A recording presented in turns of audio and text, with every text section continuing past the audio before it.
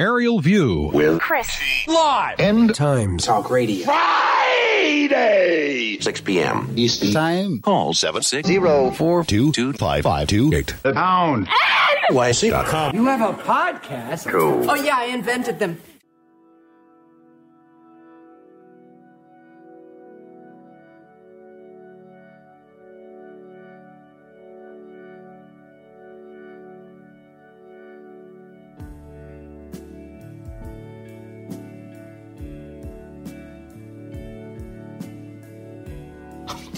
Do you know? Do you care? Does it bother you at all what's happened in this country?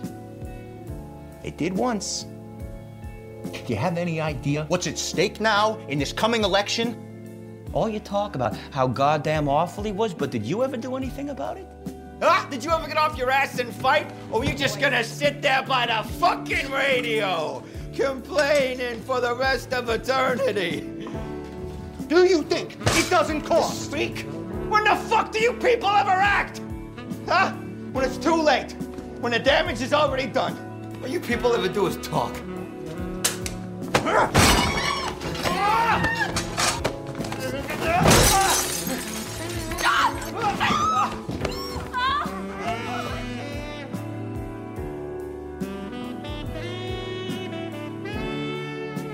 A man is unfit. He should not be the president. It's as simple as that. There's a button, a switch for everything. You're listening to Aerial View, worldwide on the internet.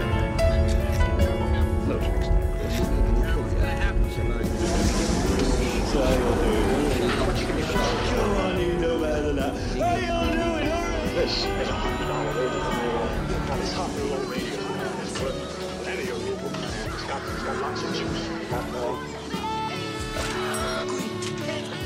What kind of radio show is this? I heard his voice on the tape, and it really put the hook in me. I have broadcast many times Shortwave. on both the light program and the host. State of New Jersey, and I don't care who we are. Chris, let's talk. I'm sick of talking.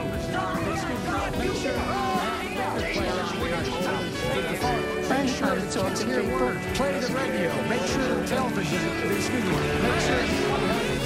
I've got the same one here. Deliver a coded message. You're out of your mind. You're not out of my mind. Oh, come on. Now we're going to listen to what you said. Yeah, because all we're dealing with here, after all, is talk show time. But that's the man type, and I don't think that.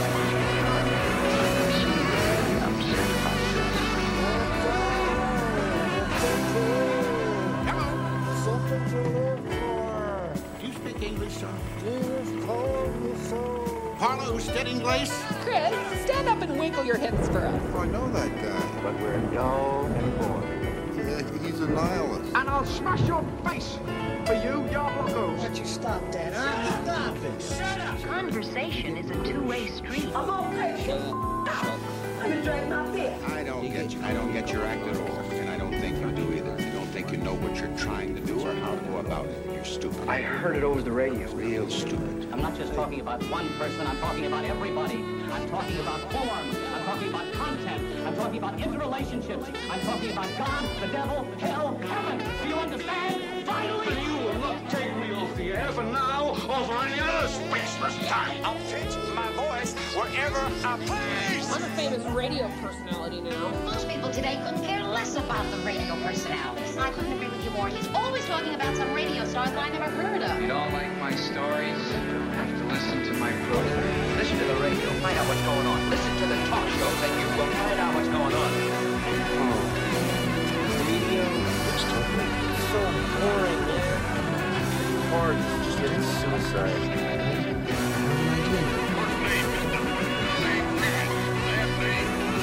I just hope this man realizes that being able to communicate with people all over the world carries a serious responsibility. Show the man your power, big.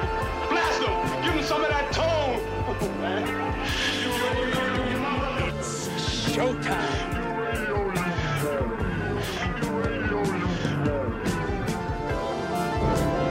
Won't you smile, will be kids for listening? Good evening, ladies and gentlemen of the radio audience. auspicious beginning.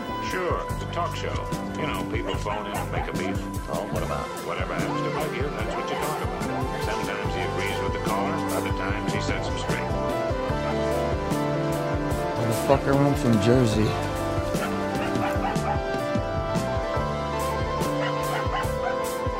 America is the strongest and most prosperous nation on earth. America is not going to be destroyed. I wish for your sake it were true, for your belief. Because America is a very great and novel idea. You're too right, it is. It's a wonderful idea. But Rome was destroyed. Greece was destroyed. Persia was destroyed. Spain was destroyed. All great empires are destroyed. Why not yours? We are going to survive and triumph for a long, long time. You put so much stock in winning. Can't stop the bastard talking. Make sure the kids hear word. Play the radio. Make sure the television. Make sure you have the record player on at night. The phone. Make sure the kids hear words. Play the radio. Make sure the television. Make sure you have the record player on. Okay. Thanks. Remember, hold your nose and vote for Joe. Hold your nose and vote for Joe. I don't want to hear it, man. I don't want to hear your bullshit about how he's not your candidate and you wish it was somebody else and why did it have to be him and wah. I'm a pragmatist, motherfucker. Hold your nose and vote for Joe. I don't care what you think of him. This is it. This is the big show. It's me, Chris T, here on the HoundNYC.com. Hound Howls every Sunday, 3 p.m. Eastern Time. And then, of course, you got Mark and Miriam with the Doo-Wop Chop Shop of the Air crashing the party at 5 p.m. Eastern. This is a phone-in talk show. The number here is 760-422-5528. It's happening live as we speak, and we're going to have a couple special guests for this program. Tomorrow would have been, I believe, the 37th or 38th annual Mermaid Parade. For the first time in its history, it has been canceled. I should say moved to another date. Perhaps we will find out. There's news about that coming up later in the show. What will become of the Mermaid Parade, since it's not going to be happening on the third Saturday in June as it has every year since Christ left Chicago. So, and it's weird for me because I've been involved with the parade since 1987. It's a long time. It's the longest I've done anything year after year. And it's always interesting to have those yearly events in your life, those things that you mark time with.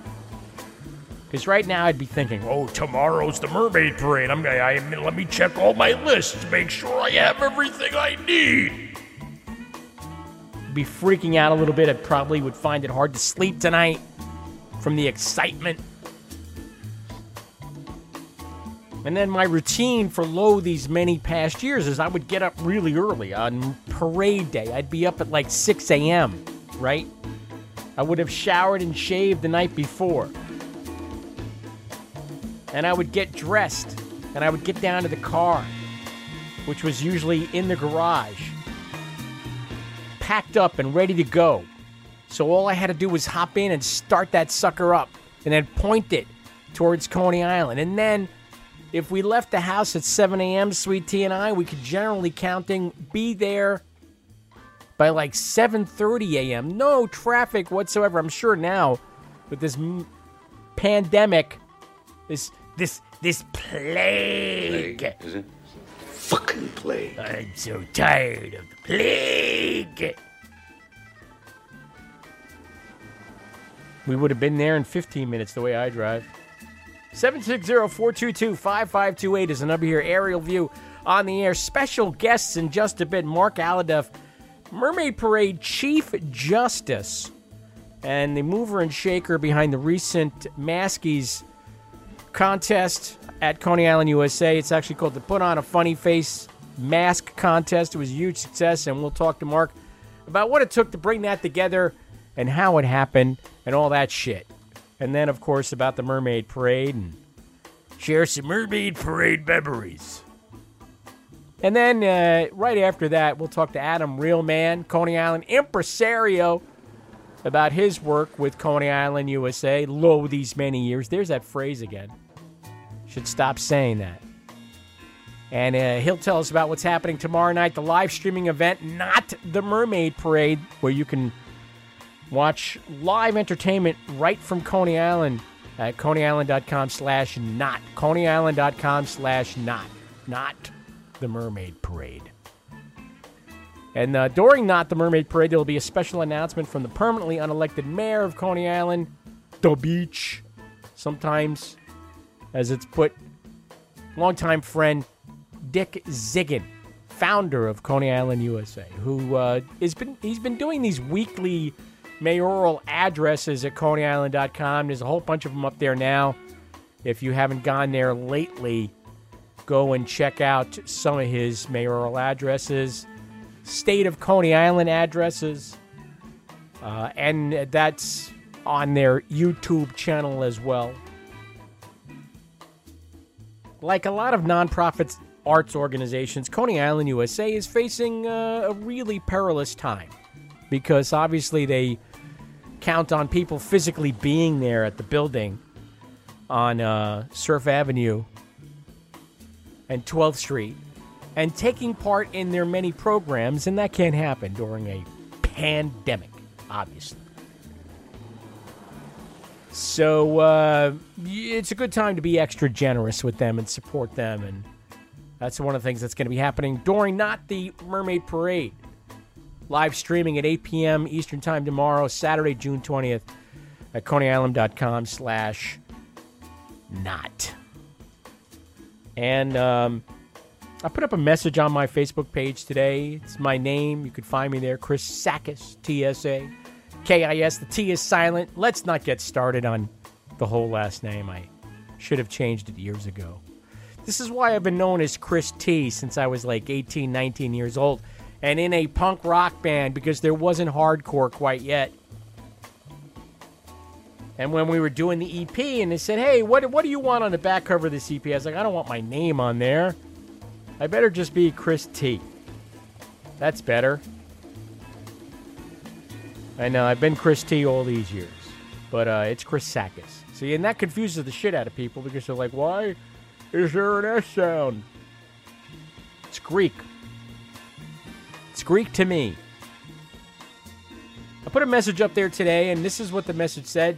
It said, Dear white people, please resist the urge to co-opt Juneteenth and turn it into Black Cinco de Mayo. Sincerely, Chris T. And I mean it. And it's been shared 10 times already. So thanks to Herbie and Liz and Susan and Mary and Dale and Mick and the 4 other people who shared it. I do appreciate that. Because I wasn't really sure how to express my feelings on the subject. Because I fucking hate when this stuff gets co-opted and it becomes some cheap-ass holiday, something important, something that's not yours. I mean, come on. Do you have to have everything? I know cultural appropriation, that gets thrown around a lot. Sometimes it's apt, sometimes it's not. But I think if white people start celebrating Juneteenth and, like, making it into a drinky day, it's really gonna sadden me somehow. It's gonna make me sad. There's more than enough right now to make all of us sad. We're all dealing with a boatload of sadness over the people we know who've died from COVID-19 and the businesses we know that have died over COVID-19 and the futures that have died over COVID-19, the finances that have died over COVID-19. There's enough sadness. We don't need more.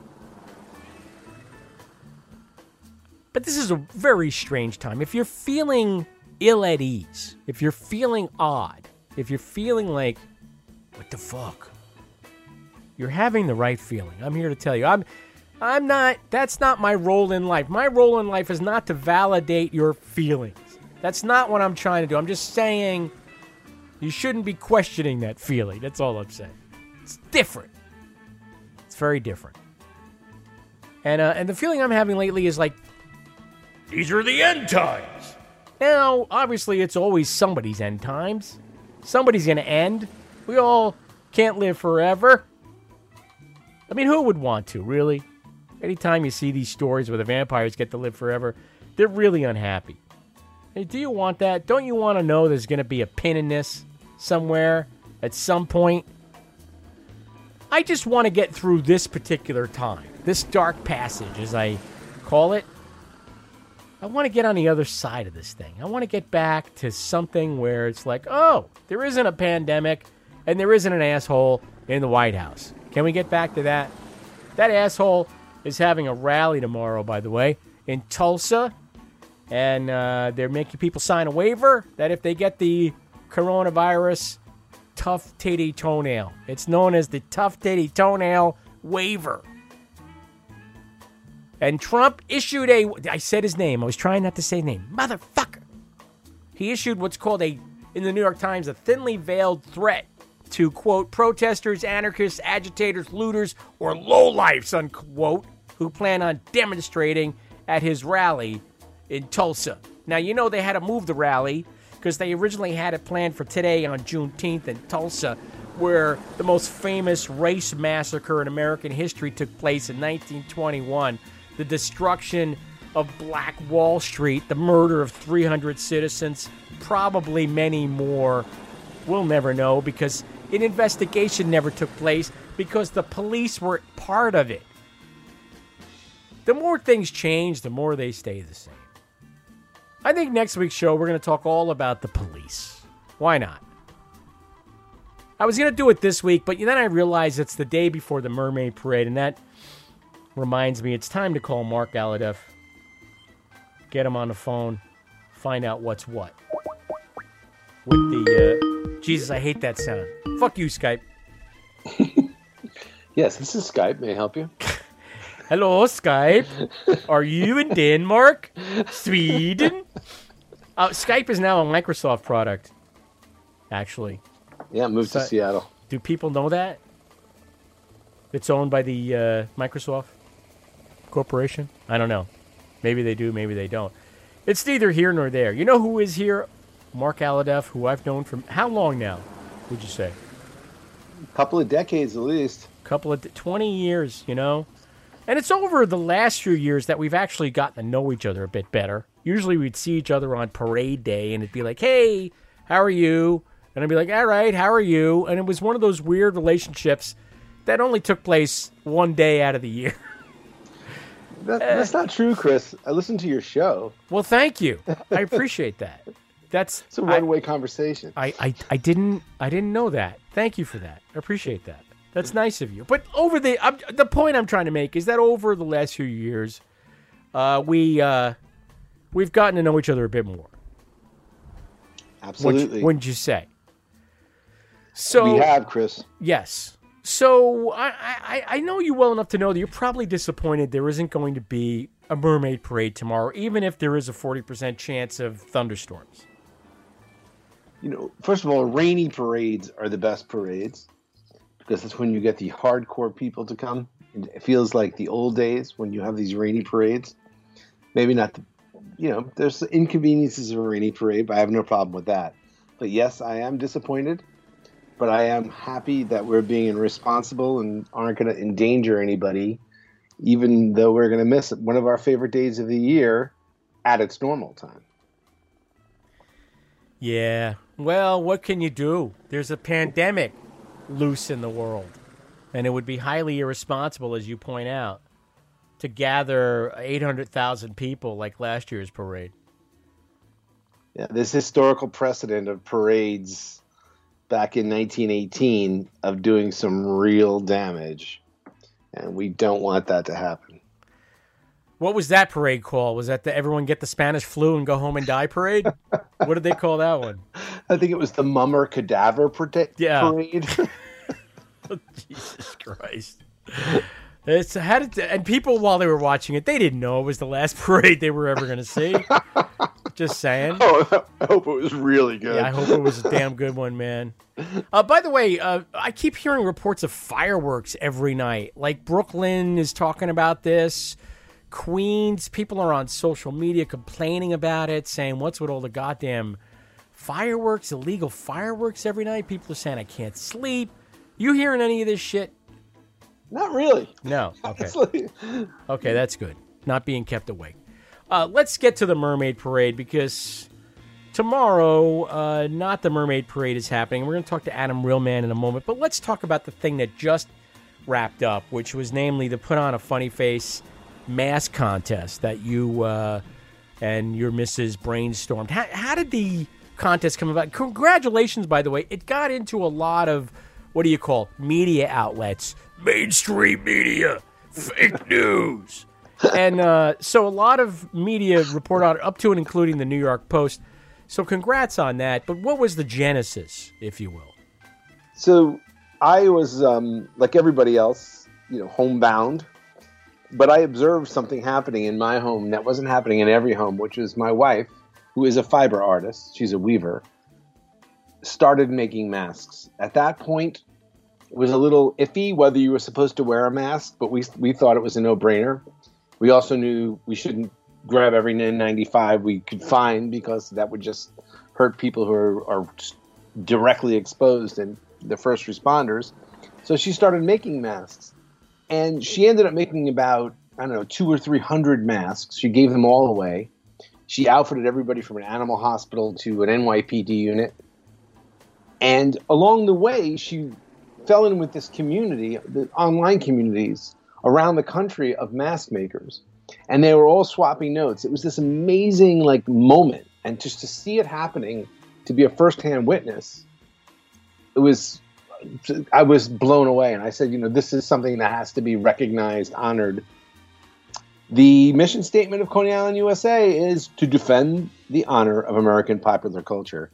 So here I was on the front lines watching a new form of culture happen. And I said, Coney Island, USA needs to get in there and be part of this. That was a light bulb moment, dare I say. One of those moments, the old light bulb goes off over your head and you think, I got to do something about it. I can't. We're now married. I can't let this moment slip. But you have secret skills, and you were able to put together a really compelling front end for this thing. And I think that was part of the success of it, where people could go to ConeyIsland.com. And ConeyIsland.com has one of the best looking websites, I think, around. It's just a great place to spend some time online, and it's a really friendly user interface on that website. There's a lot of colorful stuff, like Coney Island itself. It's amusing, and so kudos to everybody who put the site together. But it was easy to enter, to put on a funny face mask contest, and it was visual. You got to see everybody's masks. And how many entries did you get? Entrants from around the world. It's 263. That's pretty wild for the first time out. First time out of the gate. That's really good. And so the process was enter the contest, and we'd like to see your art. We'd like to see your mask. But it also was a way, sort of a side door way to solicit some donations during what I referred to earlier as a perilous time for Coney Island, USA. So did it work as on that level as well, as a fundraiser? It worked really well. Look, we're not out of the woods, but it's inspiring when people who are contributing art also contribute money. I mean, these were the people helping us sort of, in a sense, develop content. That's not how we saw it, but they were. And such a high percentage of the participants offered up donations as well. Real donations. It was really, really, it got me right in the heart. I got verklempt, as we say. It was a magic moment for me to see that happen.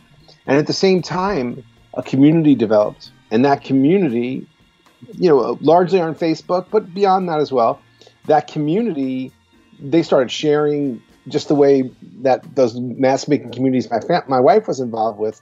They all started sharing notes and swapping and showing their designs. And they came up with the idea of a mask auction, which is actually going to happen now. Ooh, wait a minute. That you're jumping ahead because I wanted to mention that it was also great the way, I mean, in addition to the idea that we got to see all this incredible textile and fiber visual art from around the world, entrants from all over, we also got to celebrate them with a streaming award ceremony called the Maskies, which I proudly took part in as well. But you had some heavy hitters in there, including past Kings and Queens, Neptunes and Queen Mermaids, including Laurie Anderson took part, and Marissa Tomei and Annabella Sciorra. And some of these people that I've stood alongside of on the podium, on the reviewing stand, and thought to myself, on the Bally stage, if I'm being really correct, and thought to myself, oh my God, that's Marissa Tomei, and that's Annabella Sciorra, and that's Harvey Keitel, and that's Lou Reed and Laurie Anderson, and some of these folks. So what was that process like, gathering up those people and getting them involved in the Maskies? It was easy. They wanted to be involved. They wanted to help somehow. They're frustrated. At one point, I am sure, Chris, I could have given them a broom and they would have swept up at Coney Island, USA. They just wanted to help. It was just great. I get a little tongue-tied around celebrities, maybe a little too much. I get a little fanboyed, but just great. Karen Duffy, I swear she would do anything for us. Duff. Who else was? Who did I miss? I mentioned Laurie Anderson and Marissa Tomei and Annabella Sciorra. Who did I leave out? Ron Kuby. Ron Kuby, Legal Eagle Ron Kuby. Mr. Wild in the Streets himself. Yeah, wow. And, over the years, who would have been this year's King and Queen, by the way? I mean, that's... Who are this year's King and Queen? It's Lynn Nottage, who's twice won the Pulitzer Prize for playwriting, and just an incredible talent, and Jeremy O. Harris, who is really famous for slave play. We're really excited to have them. And I just was about to tell something about the Mermaid Parade I'm not supposed to say, and I stopped. Please do not. You don't want to usurp permanently unelected mayor Dick D. Ziggin, who's going to make an announcement at some point during not the Mermaid Parade tomorrow night at coneyisland.com/not 8 p.m. Eastern Time. And in just a bit, I'm going to pivot from Mark Alhadeff to Adam Reelman to go into that topic a bit. But I wanted to ask you also, when the awards were given out, people actually, I mean, they were so happy to win, weren't they? I mean, the response to see how touched these people were, what did that do to you? Did you curl up into a fetal position and start crying like a baby at some point? Yes. The answer is yes. When Melissa Lawson, who won first place Best in Show, when she accepted her award and started crying, I was very happy I had sunglasses on. Let's put it that way. I shared in her emotion. I shared her emotions. It was oddly emotional, and I know that sometimes, like, we're getting tired of doing these things online. Mostly what fatigues me is the crappy audio. You know, like, it's not even the visuals so much, but it's the compressed, horrible audio that starts to get to me after a while. You know, Bill Maher has been doing his show like it's a goddamn Zoom meeting, and every week I turn to the wife and I say, to Sweet Tea, and I say, I can't take the audio. I can't stand it. It's so fucking horrible. Why can't they mail these people a recorder and let them record themselves and then get the fucking file? I don't understand it. I mean, it's not happening live, but this was happening live, obviously. And Coney Island, it really is like an American original nexus for entertainment. And as an entertainment maybe one of the first live entertainment venues ever in the United States, where people purposely went there to be entertained. So, you know, it's very important to do things live. And so tomorrow night, we're going to talk to Adam Reelman in just a minute about not the Mermaid Parade. But what's next for you, Mark Alhadeff? What are you working on now? And can you reveal any of what you're working on now as a board member of Coney Island, USA? You sworn to secrecy. Well, it's all cylinders firing on the Mermaid Parade. We have an incredible plan. The reveal will not be disappointing tomorrow. And I can say that this is a parade that will be of its time. And we're really, really proud of where we're going with this thing. It's going to be fun. It's going to be meaningful. And for a lot of people, the Mermaid Parade is a life-changing event. And we hope that happens again this year. You know, Phosphorescent, you know that band Phosphorescent, a few years ago they did a song called Mermaid Parade. And it's all about this guy who sort of breaks up with his girlfriend who's in L.A. and he ends up down in Brooklyn at the Mermaid Parade. And it's a life-changing event.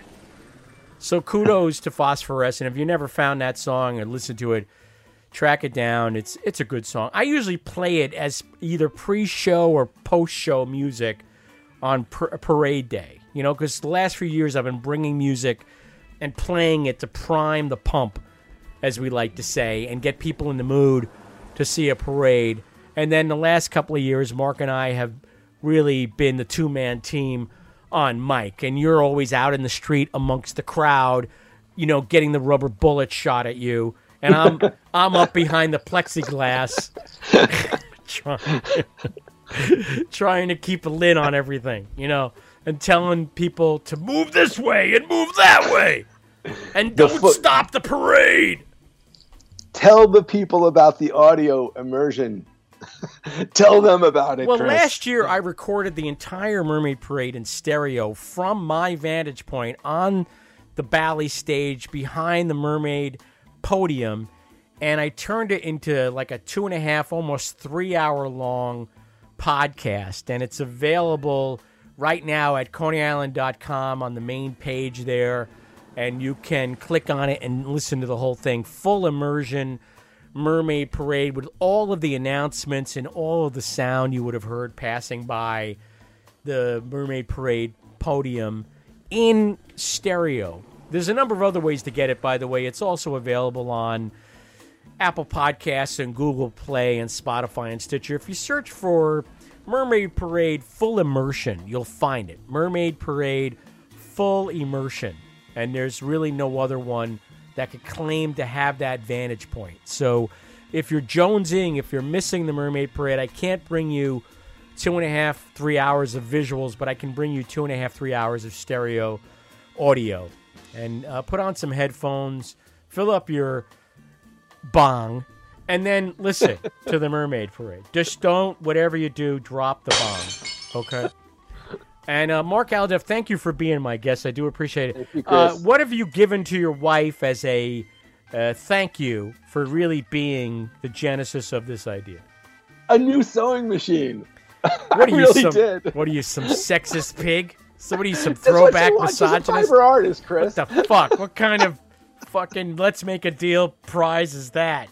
Here, honey, I got you a sewing machine. Damn. Thank you, Carol Merrill. Carol Merrill was always my favorite. Is that the one that that Bob was doing? I mean, didn't it come out years later that he was doing one of them?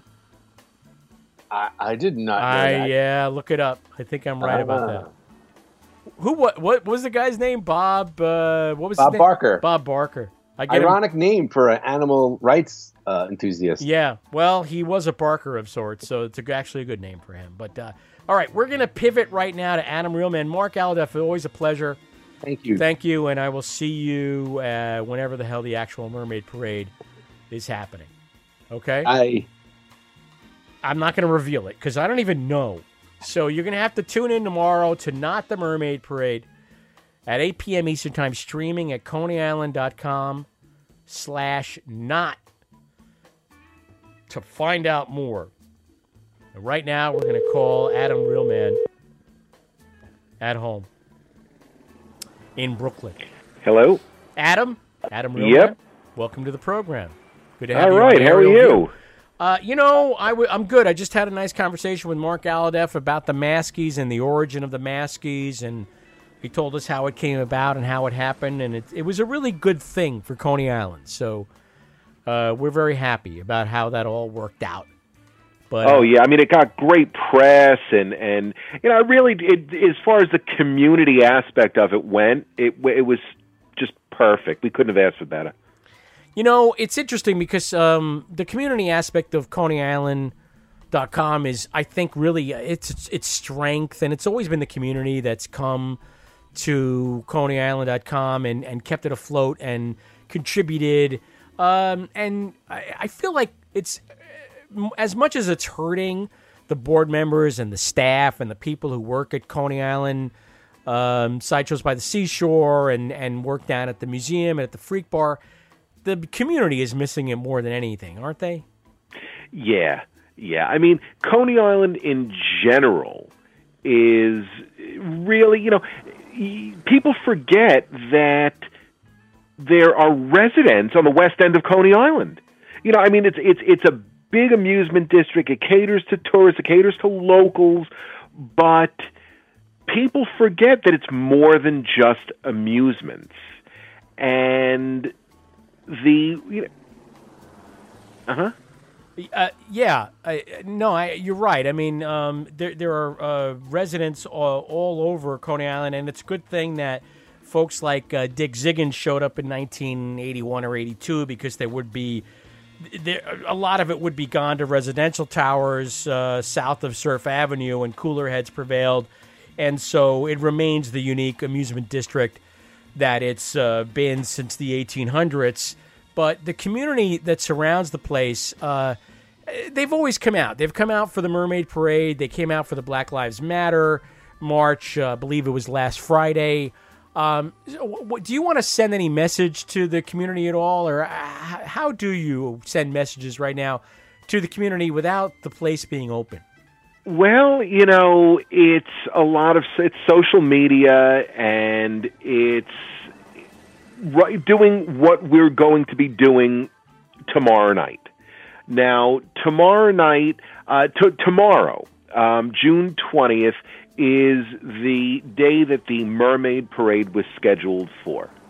And obviously in the, days of COVID, we're not allowed to have a parade. And I mean, and rightly so. I mean, safety first. So when it came out to figure out, well, how do we announce our plans to the public, meetings and discussions about it, okay, we'll do like an online announcement, and we'll do a build-up to that. And I said, well, I had been toying around with the idea of doing an online show, so why don't we do the online show, and it culminates with the big announcement of what are the Mermaid plans for 2020. And so we have some of the performers from Coney Island, USA, from Sideshows by the Seashore, who are doing some acts. I'm emceeing it. We've got some video announcements. You're doing our introduction. We got Miss Coney Island, who's doing a video.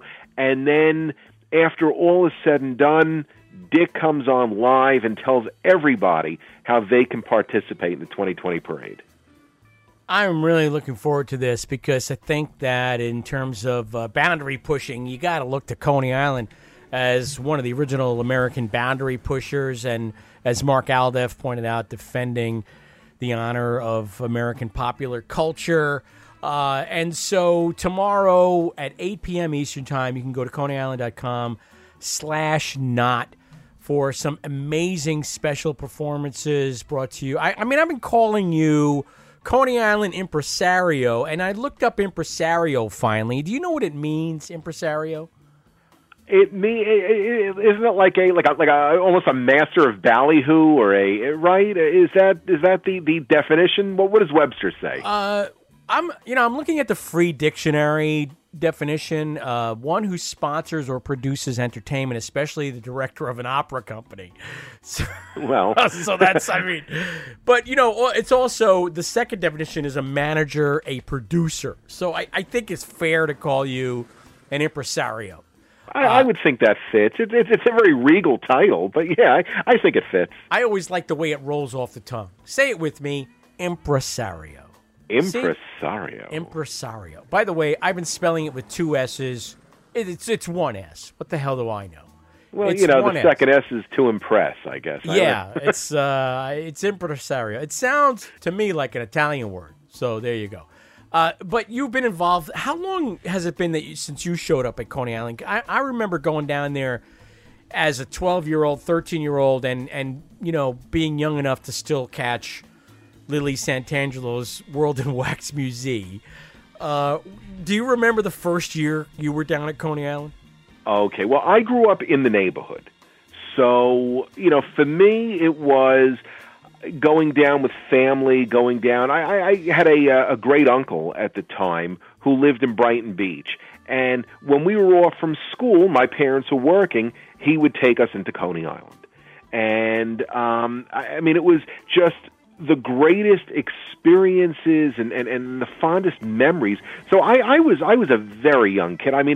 My earliest memories are probably 5-6 years old. So we're talking early mid-70s at that point. And, I remember when we would walk there from, whether it was if we were going from Brighton Beach, there were always these shortcuts underneath the trains. Now they're all gated up. But Right. we would take, whatever shortcuts underneath the elevated trains, by the aquarium over there, through parking lots, and we'd end up in Coney Island. It was just the greatest place in the world. So fast forward, to early 2000s, maybe it was 2000, 2001. Wait, 2000, before you somewhere. fast forward, hang on a second, because, my first visit would have been in the mid-'70s.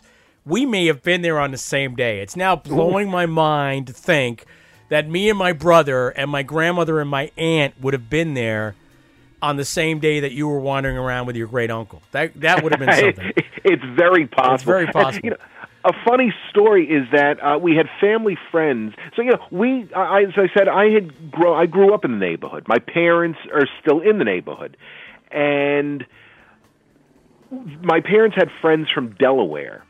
And when we would go to Coney Island, we would always walk over. It was a 7-minute walk. You cross a few streets, you're on a boardwalk, and then you go all the way down. And they had friends coming in from Delaware.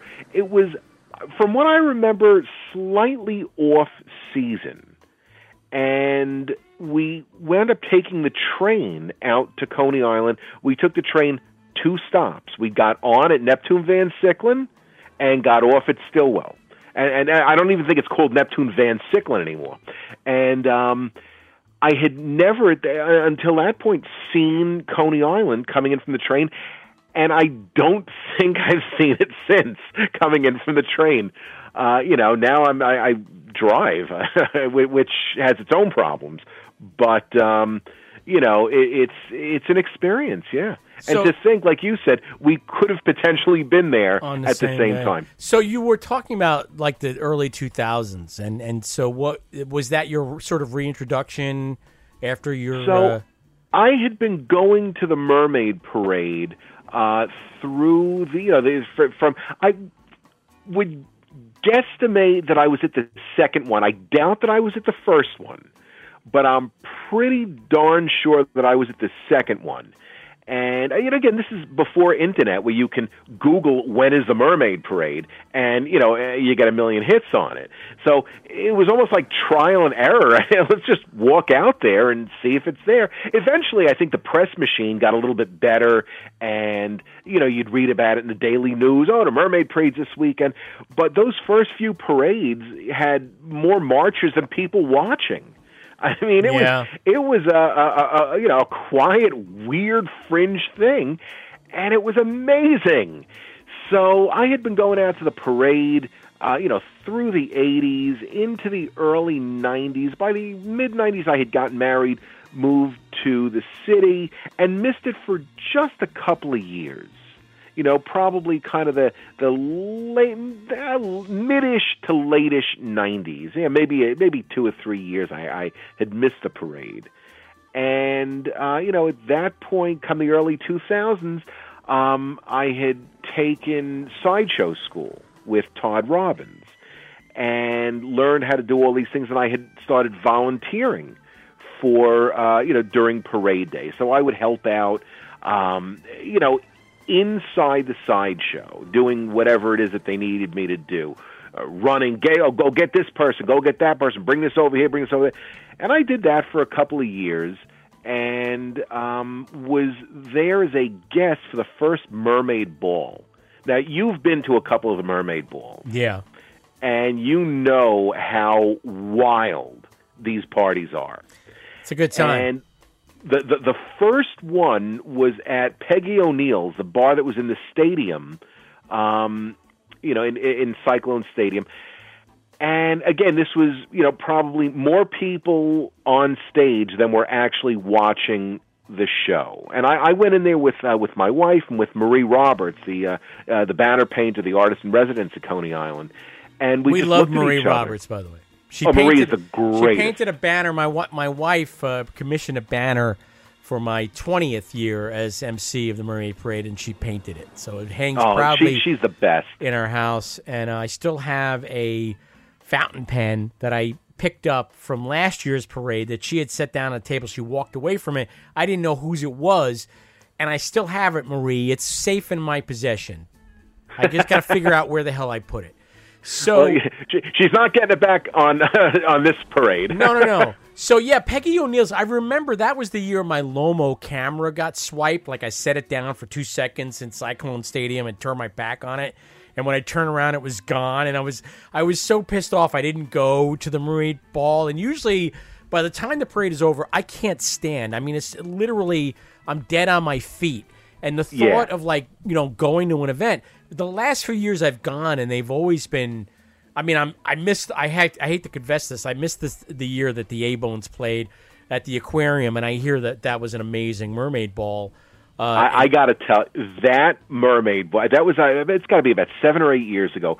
We had the A-Bones, we had Libretta Suede, the Motel 6, the Moto Rays, and Moby, the DJ, was the headliner.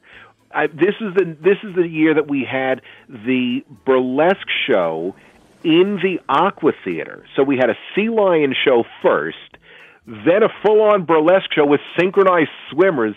This was the most insane night that I have ever worked on or attended. This was... Oh, I am kicking myself. I am kicking myself that I didn't go. Oh, Jesus.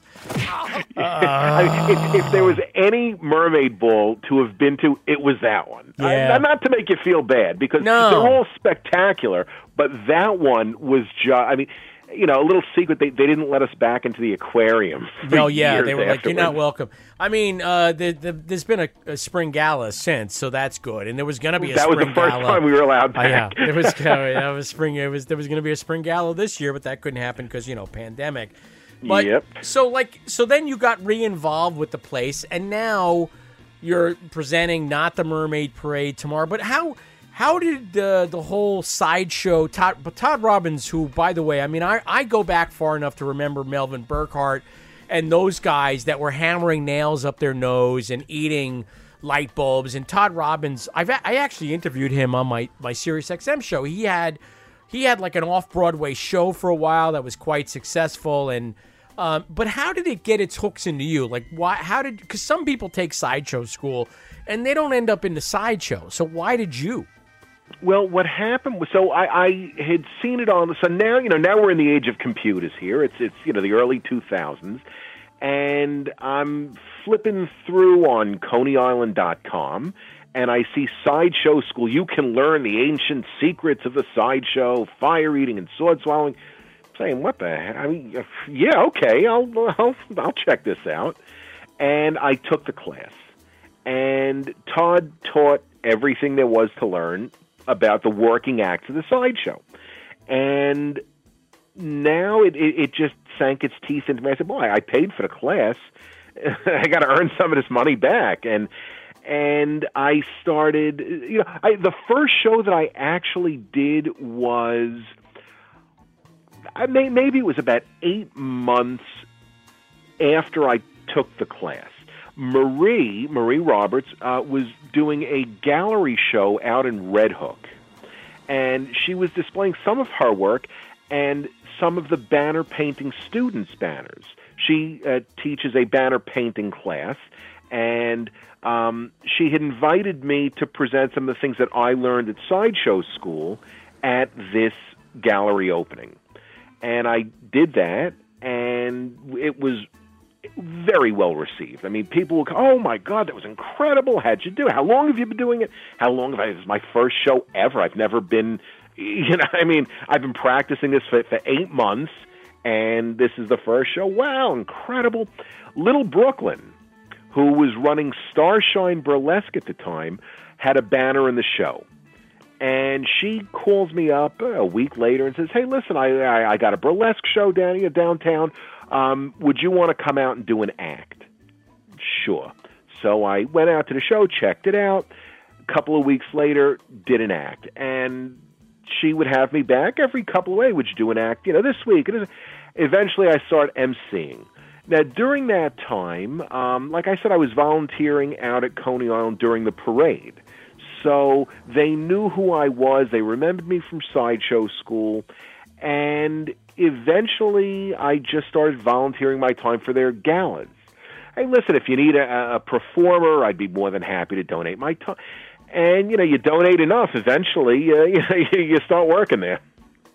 That's how you do it, folks. If you want to get involved with a nonprofit arts organization, you work your way up. And that's how it's done. I mean, that's what I did with WFMU and with Guttenberg Arts and with Coney Island USA. I can recall back in the late 80s when we were doing live music nights on the boardwalk in the building that now houses a Nathan's Annex, doing 2 turntables and a microphone up there in the loft where it was like 98 degrees all the time, and sitting up there with a crappy $20 fan, trying to stay cool while we were presenting 2 or 3 bands on the stage. And it's been a really fascinating thing to watch the growth of Coney Island USA over the years. It's really made me feel good about the desire to keep this form of art alive among people. I mean, I think even now during a pandemic, people realize how important it is, Coney Island. And so while there won't be a Mermaid Parade tomorrow, there will be not the Mermaid Parade, and we ask you all to take part by live streaming it at coneyisland.com/not. And 8 p.m. Eastern Time is when it begins. And if you're able to dig in and support Coney Island as well, kick in a few bucks to help support the parade, because ordinarily tomorrow would be a big fundraising day for Coney Island USA. They'd sell a lot of T-shirts. There would be money coming in from parade entrants. That's not going to happen, obviously, and we ask that you try to replace that while you're streaming and enjoying the entertainment on tap. And because it's Coney Island, we're not going to be shy about asking you. That's just the way it works. we are going to ask and ask again, and then we'll ask some more. So, yeah. I mean, the Mermaid Parade Day it really is the biggest day in Coney Island. I mean, you've got the Nathan's hot dog eating show. That's big. That's an hour. The parade goes from morning until the ball is over at night. And the entire neighborhood benefits from that. The amusements, the restaurants, the rides, the games, everyone is busy that day. And it's also the day before the Pride Parade, so there's a lot of folks in town for that who show up and who take part, and the Pride Parade's not going to happen this year. It's the day before Father's Day, so congrats on being a dad and raising, decent children, because, I asked my friend Matt last week from Guttenberg Arts, like, how do you make sure your kid's not an asshole? And there is definitely a book in that subject. But I think one of the ways to make sure your kid's not an asshole is make sure they don't turn into a Karen. Now, Adam, this thing that's been going around about Karens. And last week on the show, I inaugurated Karen of the Week. Do you want to take part in the second Karen of the Week? Would that be okay? Yeah, sure. So, Karen of the Week it's easy. All lives matter, and not just black lives. She's a doll, she's a queen, she's a tantalizing teen. Right. So what do I need to do? You're going to need to judge the Karen. Okay, let's hear it. Get out! Hey, that's Karen! You need to go home. We do not want you here! Get the fuck out of this world! She sets her hair with braids. I hear something, but it's coming in a little light. Yeah! And by the light of television, she can even write a book report. I'm not sure that I can hear what's going on. Karen's always in a whirl. She's alarming but disarming in a really very charming. It sounds like someone's fetching. But I'm standing here waiting for the manager, and I don't care. Hi, my name is Karen. I like anything from You diners know, to it may be exclusive that you're not going to be able to hear From the football Karens. to In which horseback case, riding. If you'd like to have it's fun, a faulty premise, and I apologize. In which case, I trust you to make that decision. All on my right, so behalf. here, let's play some. Let's start with Karen number 1, if you don't mind, and all right, maybe you'll be able to hear it if I turn it up loud enough. Who the hell knows? But this is Alameda, Karen. I got you on recording now. You told me to go back to Oakland, right? Let me tell your dusty, dirty, dingy, mannequin-built ass something. You don't tell me where the fuck to go. When you leave your house, you old, stanky-ass lady, you are in the world. So you don't tell me to go back to Oakland. You take your wrinkled pussy ass to Oakland. Get your funky ass to Oakland. You got a whole COVID-19 fit on with your dusty ass. You the reason why this shit is here.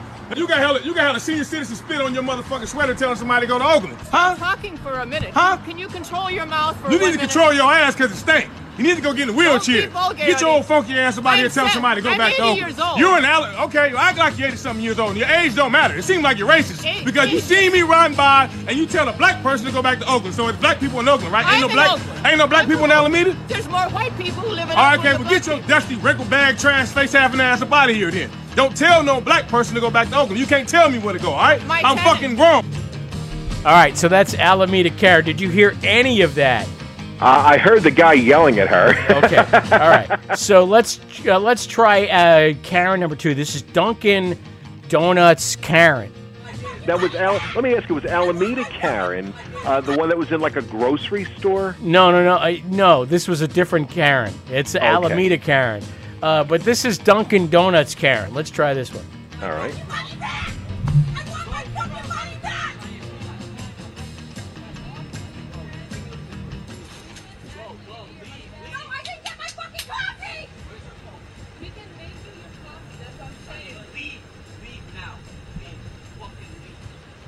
What's your name? Tell me your fucking name.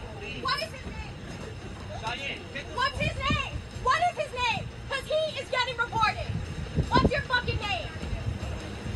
You're a piece of shit, bitch! You fucking piece of shit!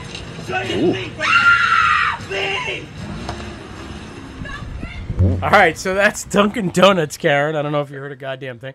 I heard a lot of yelling. So Okay, so far, Dunkin' Donuts Karen was louder than Alameda Karen. All right, let's try the last Karen for the week because it's 3 Karens, and this is Hammering Karen. And I got you on video that you're destroying my car. Thank you. Get the fuck out of this neighborhood. You fucking shit. Yep. Cool, lady. Call, please. I'm calling. Don't worry. Because my neighbor has 2 fucking hammers in her goddamn hand and she's assaulting the car.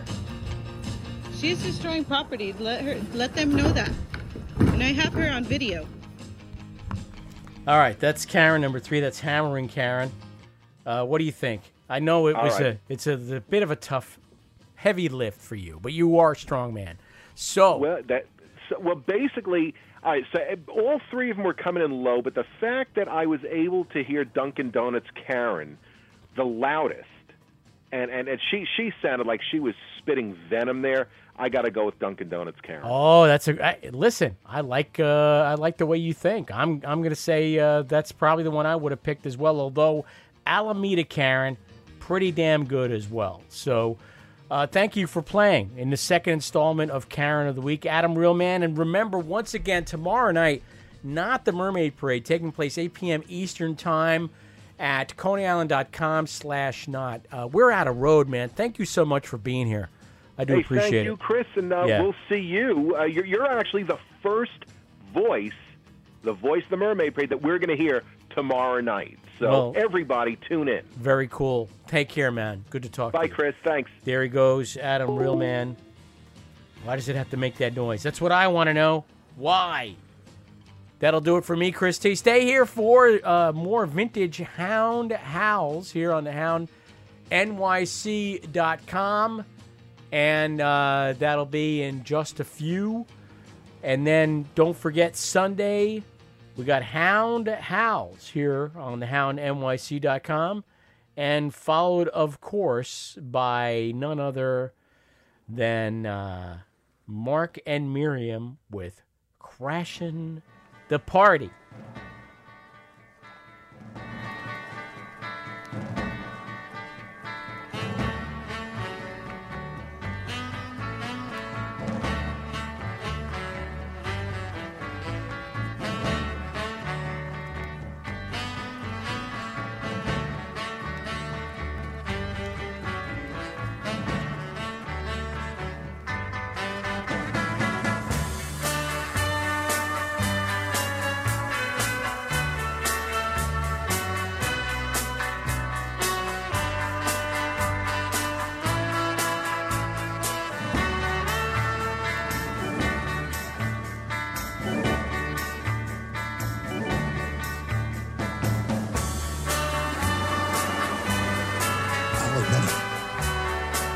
I will eat my neighbors.